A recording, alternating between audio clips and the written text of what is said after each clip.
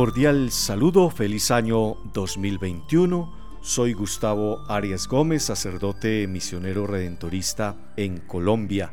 Hoy es lunes, después de la Epifanía. Ilumina nuestra vida la palabra de Dios en el Evangelio de San Mateo, capítulo 4, versos del 12 al 17 y del 23 al 25. Al enterarse Jesús de que Juan el Bautista había sido encarcelado, se retiró a Galilea, pero salió de Nazaret y fue a establecerse en Cafarnaún, junto al lago, en el territorio de Zabulón y Neftalí. Así debía cumplirse lo dicho por el profeta Isaías acerca de las tierras de Zabulón y Neftalí, la región que va desde el mar hasta el otro lado del Jordán, la Galilea rodeada de gentiles. El pueblo que andaba en tinieblas vio la luz de un gran día.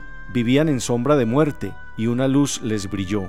Entonces comenzó Jesús a proclamar este mensaje: vuelvan a Dios, porque ya llega su reinado. Y recorría toda Galilea enseñando en las sinagogas, proclamando la buena noticia del reino de Dios y curando toda clase de enfermedades y dolencias en el pueblo. Su fama se difundió por toda Siria y le llevaron todos los que sufrían de diferentes enfermedades y estaban aquejados de diversos males, afligidos por el demonio, lunáticos y paralíticos, y los curó. Los seguía una gran multitud venida de Galilea y la Decápolis, de Jerusalén y de Judea y del otro lado del Jordán. Palabra del Señor, gloria a ti, Señor Jesús. Meditación a la luz de esta palabra de Dios hoy. El Evangelio cambia el corazón, cambia la vida, transforma las inclinaciones al mal en propósitos de bien. El Evangelio es capaz de cambiar a las personas, por tanto, es deber de los cristianos difundir por doquier su fuerza redentora, llegando a ser misioneros y heraldos de la palabra de Dios.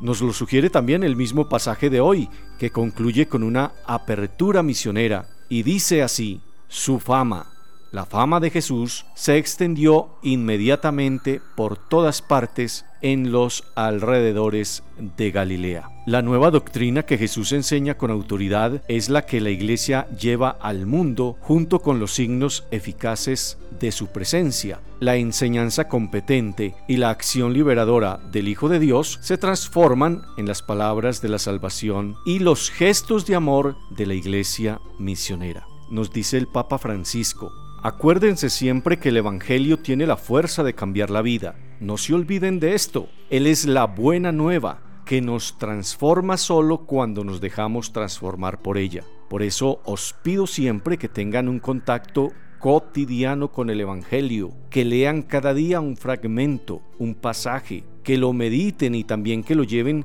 con ustedes a todas partes, en el bolsillo, en el bolso. Es decir, que se alimenten cada día de esta fuente inagotable de salvación. No se les olvide leer un pasaje del Evangelio cada día. Es la fuerza que nos cambia, que nos transforma, cambia la vida, cambia el corazón. ¿A qué me compromete el texto bíblico de hoy? A ser testigo de la luz que nos ha iluminado, con una conversión sincera y definitiva, con un cambio de actitud, mentalidad y conducta, siendo fiel reflejo de Cristo para los demás. Dios le bendiga. De nuevo, feliz año, hasta nueva oportunidad.